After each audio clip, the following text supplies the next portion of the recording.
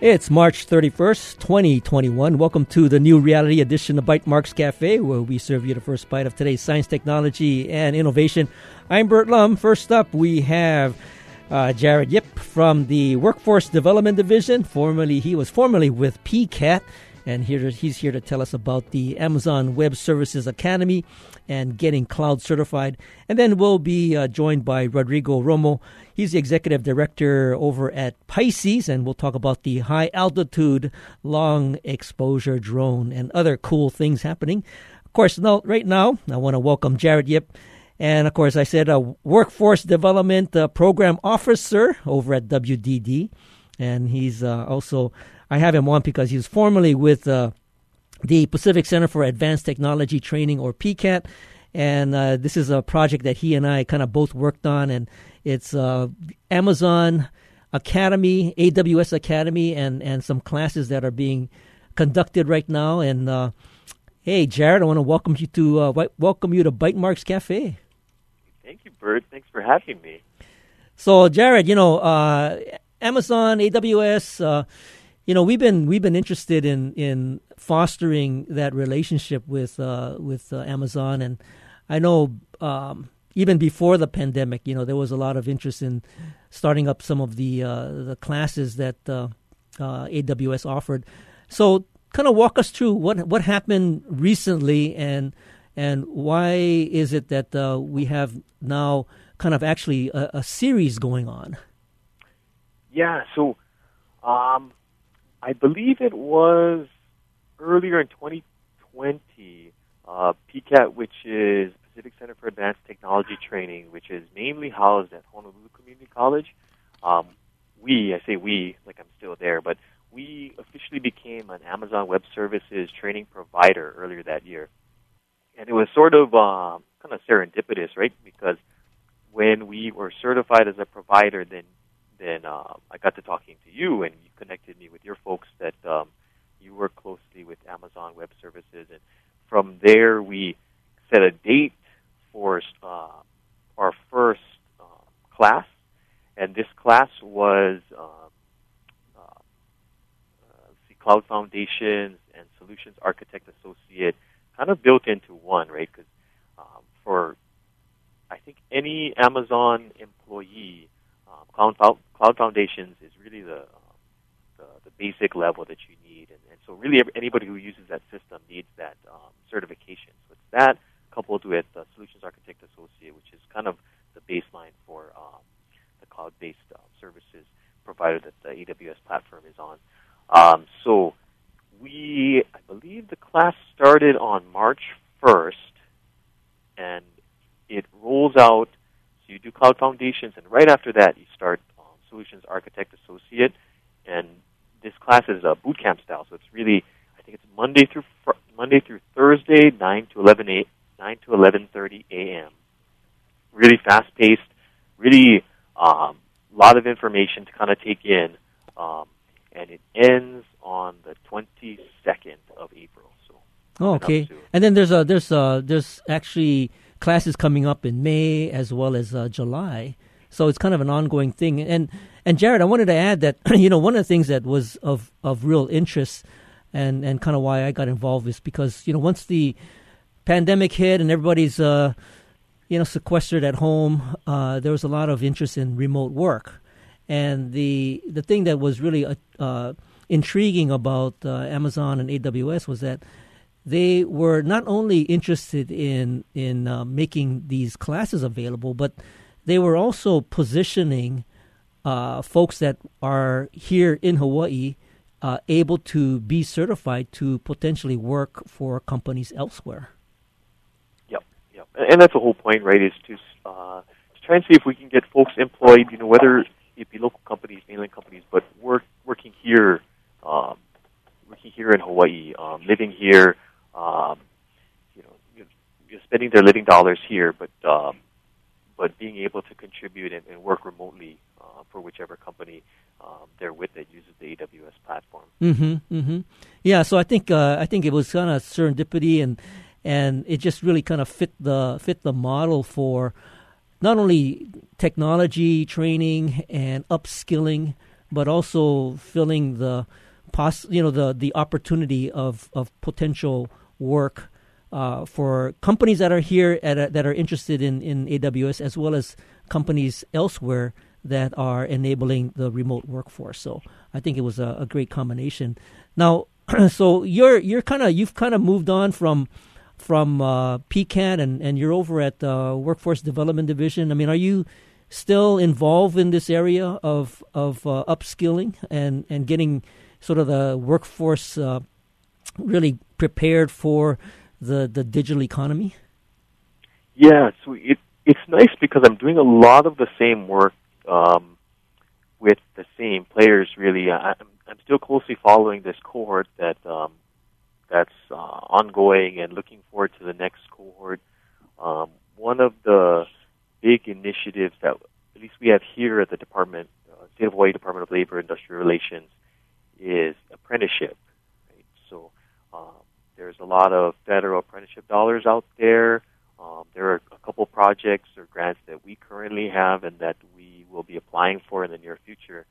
I guess it's no secret, but my big plan is I would love to have AWS certification rolled up with some kind of apprenticeship, right? So somebody is hired right off the bat, maybe entry level, goes through the Cloud Foundation certification, solutions architect, possibly the rest of the sequence.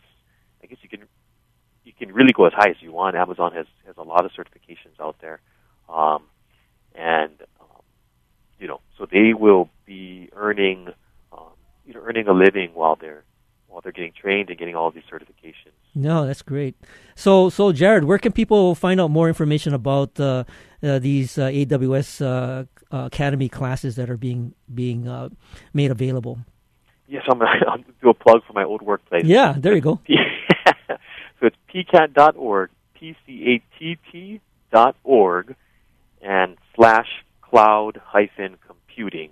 Or you can just go to pcat.org and search under the courses bar and look under cloud computing. So all of our Amazon Web Services class are listed under cloud computing. Sounds good. I'll put that up on our show notes for later on tonight. Mahalo, Jared, for joining us. Thank you, Bert. I appreciate it, and I'll talk to you soon. Okay, mahalo. And, of course, we'll take a short break, and when we return, we'll be joined by Rodrigo Romo, talk about Pisces and, of course, the high-altitude, long-exposure drone. This is Bytemarks Cafe. Support for Bytemarks Cafe comes from the HPR Local Talk Show Fund, which helps Hawaii Public Radio sustain and grow its locally produced talk shows. Mahalo to contributor Bavarian Motor Experts. Welcome back to Bytemarks Cafe. Now I'm happy to welcome Rodrigo Romo, Executive Director of the Pacific International Space Center for Exploration Systems, also known as Pisces. And, of course, we'll refer to it in the rest of the show as Pisces. And, of course, we're going to be talking about UASs, unmanned aerial systems, and the high-altitude, long-exposure drone project. Hey, Rodrigo, welcome to Bytemarks Cafe. Hey, how's it, Bert? Mahalo for having me in your show again. It's always a pleasure. Yeah, I was looking at the notes, and I had you on, I think, maybe it was October around there. We were talking about women in technology. You guys had a whole series of women in sort of science and space technology. We've had two sessions already of the Wise Talks series. It's being sponsored by Microsoft and the Hawaii Science and Technology Museum, and it's been really great. Yeah, that's great, and maybe Pisces is one of those. It's kind of like Nelha, one of those well kept secrets, and Pisces has been around for a while now. And what are some of the activities that you guys are taking part in over on the Big Island? So we are involved in multiple areas. Primarily, our primary focus is to promote the aerospace industry in the state. So we are involved in long-term economic development projects involving aerospace projects. We're also involved in workforce development and outreach programs, and we also do applied research for space exploration. And how long have you guys been around? I mean, it's been probably a good, more than a decade, right? About that time, Pisces originated under the University of Hawaii, and in about 2012 12 or 13, it was transferred over to DBIT. And funny how things work in life in cycles. It looks like we're looking at the possibility of going back into the University of Hawaii system. And that's what, predicated on some of the things that's happening in the legislature right now? Correct. There's a couple of things that need to move forward in the legislation to secure our future and our position for the coming next couple of years. And would it, being more closely aligned with the university, how do you see it perhaps changing or impacting your mission? It has pros and cons. There's definitely going to be a lot of benefits in the way we do research, and we bring in our research grants and access to some of the facilities and assets that the university has. So in that sense, it's going to be, I think, very productive for us. On the economic development side, it's going to be a bit tricky how we handle that, but I believe that we're still going to be able to engage with economic development activities such as the HALE UAS, the High Altitude Long Endurance Unmanned Aerial Systems projects we're working on. So I think in the long run, it's going to even out. I think it's going to be a good move. So when you talk about the university and again, it's sort of still predicated on some of the legislation. Would you actually reside on UH Hilo campus, or where do you currently have your offices?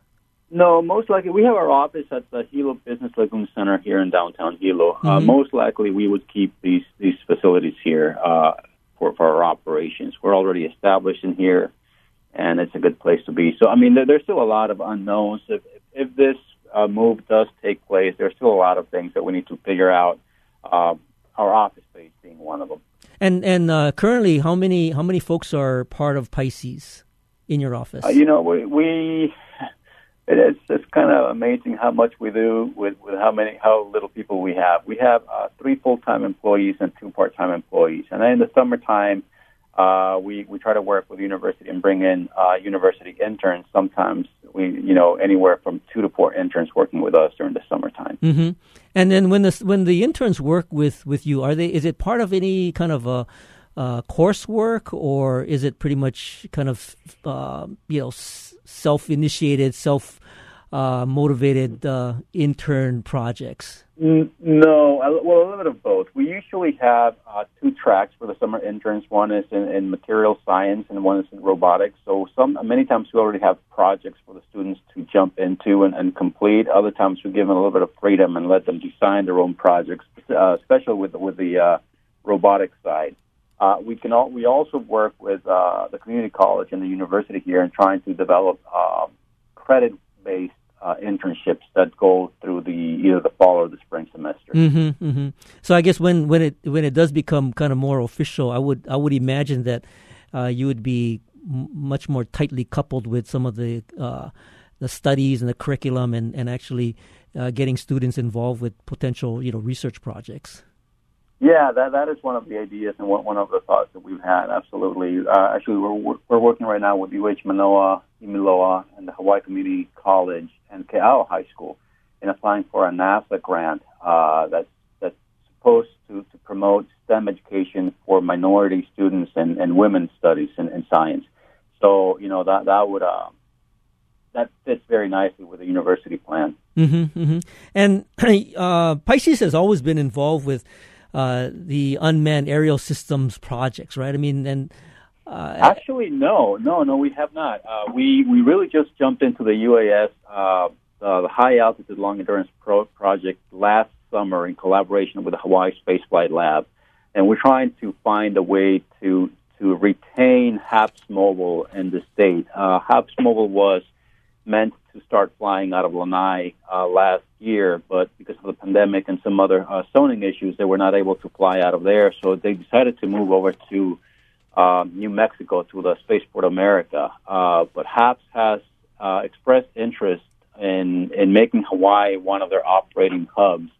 So it's looking right now like we might be able to bring them over to Hawaii once they're completed their test flight stage, once they're ready to go into commercial operations. And if we can do that, that would be really good for Hawaii from the economic development side, job creation, and it has the possibility of providing statewide internet using their platforms. Right. So what you're referring to is the HAPS Mobile. And HAPS Mobile, if I recall, was a high-altitude platform system, something like that. And it has multiple. It's high-altitude platform system, high-altitude pseudo satellite. It's another term they use. It's basically a drone that is solar-powered, and it can stay up in the air for months at a time. It flies as the name describes, at high altitude. They tend to fly in the 60 to 65, 70,000 feet elevation. So way higher than commercial airliners, but much lower than low Earth orbit satellites. The advantage is that they can stay flying over one location for indefinite periods of time, providing multiple service, which can include cellular signal down to the ground, either with 4G or LTE cellular signal, or many other remote sensing operations that can include, ocean water, sea level rise, ocean temperature, ocean acidification. They can track tropical storms, lava flows, agricultural pests like Rapidohea dead. They can do a lot of sensing at a much lower cost than a satellite can. Right, and this was a project that was trying to establish itself on Lanai, and I think you just mentioned that because of the pandemic, a lot of that operation kind of moved to New Mexico, right? Well, the pandemic basically put a halt to the work that was being done in Lanai. There were some issues related to the zoning of the Lanai airfield that also threw a wrench into the equation. So right now, the Lanai site has not been completely ruled out, but at the same time, we are looking for alternative sites where they can operate from. And in the course of your presence on the Big Island, I mean, are there opportunities for the facility to be established, somewhere on the Big Island? Absolutely. There's a lot of benefits on the Big Island. We have a university campus here. We have a community college here. We have the Hilo Airport is underutilized, so it would be interested in looking for new tenants. We have deep sea water ports. So we have all the infrastructure required. Weather in Hilo can be a problem, especially right now for their early test flight stage. That's why I'm saying that we may want to bring them once they've completed their test flight stages and they're ready to fly commercial. But there are, we have plenty of land also. And these are, as I mentioned, solar-powered aircraft. They do not carry any fuel on them. It's clean energy, renewable energy. They're very, very quiet, so they make no noise at all. It's a really interesting and fascinating technology. People can look it up on YouTube and on the internet. Yeah, no, I'll post a link to HAPS Mobile, and people can read up about it. I do want to ask you about. I remember you mentioning to me some of the logistic challenges that would perhaps need to be considered if there were possible use of the Hilo Airport or commercial airport that's currently in place. And I'd like to have you explain that, because it's not as simple as flight control monitoring these drones and having them giving them landing okays from flight control. So anyway, we'll hold that thought. We'll be right back after this short break to continue our conversation with Rodrigo Romo, and we're talking about aerospace, we're talking about UAS, and we're talking about the high altitude long exposure drone. And this is Bytemarks Cafe. Support for Bytemarks Cafe comes from the HPR Local Talk Show Fund, which helps Hawaii Public Radio sustain and grow its locally produced talk shows. Mahalo to contributors Chaminade University and Hastings and Pleadwell, a communication company. Welcome back. This is Bytemarks Cafe. I'm Bert Lum, and if you're just joining us, we're talking to Rodrigo Romo from Pisces about aerospace and the high altitude long exposure drone project. And, of course, right before the break, there is some interesting conversations about, if the drones were to perhaps, use the runways on a commercial airfield. What would be some of the considerations that need to be taken into thought about in terms of actually making that happen and having both commercial and drone usage? Well, and let's make some clarifications here. These are aircraft that have been in development for over 20 years, so the technology has advanced quite significantly. Mm-hmm. They're still doing test flights, but last October, HAPSMobile completed a successful 65,000 feet elevation test flight in New Mexico, and were able to successfully beam down 4G signal down to the ground. So they're getting there. But because they're still in the test flight mode, they have different requirements for the use of runways that makes the use of a commercial airport not feasible. Once they get past the test flight mode and go into commercial operations, then taking off of a runway from an airport is just like any other aircraft. Actually, it takes a very short distance for these aircraft to take off. The HAPSMobile aircraft is very wide. It's just a giant wing that's about 240 feet wide. Mm-hmm. But it flies at very low speeds, and once it takes off, it will go off over the ocean and start a spiral climb until it reaches the desired altitude. They require to take off and land during low wind conditions, which tends to be at the pre-dawn areas, which is also a time where there's very low air traffic at the airport. Mm-hmm. So the takeoffs and landing of this aircraft would be taking place when there's really no other use for the runway. And once they're up and out of the way, the airport continues to operate just as normal. Oh, okay, I got it. You do require a runway that's wide enough to accommodate for the wheelbase of the aircraft. That would be the only probable modification that has to be made at an airport. So in the current design of the runways, let's say Hilo, would it need to be expanded? Width-wise, not lengthwise. Right. I mean, width-wise. yeah.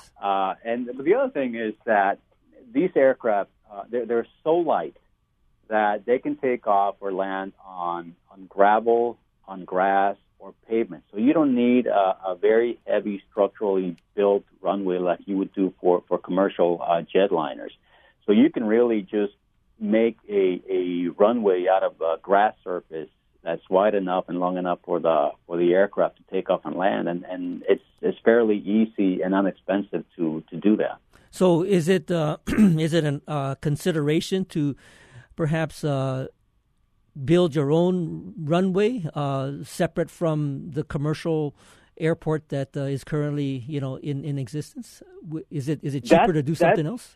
Yeah, that's a good question. That is an option. So right now we're looking at alternative sites, different sites where either if things were to move forward, we could develop a dedicated airfield for their test flight stage, or if we're going to wait until their commercial flight, look for areas where a runway could be built to meet their requirements and would be a dedicated runway for them. Yes. Mm-hmm, mm-hmm.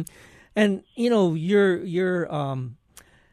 sharing quite a bit of very interesting information about the opportunity for economic development. Of course, this aerospace industry and a whole maybe segment of some new technology that could be brought to Hawaii. And I think you kind of mentioned this early. And this was primarily being done out of the Office of Aerospace, but that's kind of evolving as well. So, do you see Pisces kind of taking on the mantle of supporting the UAS project and this? Another good question. Actually, on one of the bills that is moving forward with the transfer over to UH. They also add to the list of responsibilities of Pisces to continue developing the UAS program. Mm-hmm, so while right now we've been unofficially working on it, it looks like if the bills do go through, it will be official that Pisces will be spearheading the trying to develop this program in the state. No, that is exciting because that's sort of the you mentioned earlier the research component that you could embrace just being a part of the university environment, but the economic development part. I mean, this is very closely linked. All these activities that you're talking about, UASs, are closely linked to economic development. It's huge because, I mean, from every angle you look at it, this would open the opportunity to create new tracks at both the university and the community college for like UAS aircraft technicians, UAS pilots. So that's on the education side. The other thing that's worth mentioning is that there's a few places in the world that are suitable for launch and recovery of these HALE UAS for the communication purposes that they want them to. Hawaii is one of them. The intent is to develop a huge network of these aircraft around the world to provide internet service to rural and difficult-to-reach communities. That means that each one of these operating hubs will have a high turnover ratio of these aircraft that come down for maintenance while another one goes up. Mm-hmm. So if Hawaii were to be one of those hubs, we would have an aircraft restoration, refurbishing, and maintenance facility where aircrafts will be brought down, cleaned, payloads upgraded, serviced, and that would require technicians, engineers, maintenance people, electronics. It's a really promising opportunity for Hawaii. Now, I think it's important to mention that there's some significant funding behind the whole HALE project. I mean, and SoftBank is still a major investor in this, right? Correct. SoftBank is one of the primary investors in the HAPSMobile group. AeroVironment is the company that's designing and building the aircraft. So yeah, they are definitely properly funded. And like I say, AeroVironment has been doing a lot of progress with their aircraft right now. And like you also mentioned, I mean, kind of the business model is really providing internet access to rural and remote areas. Exactly. So that would be, and right now, as Governor Ige has mentioned, that it's one of his top priorities to be able to provide internet access to the whole state.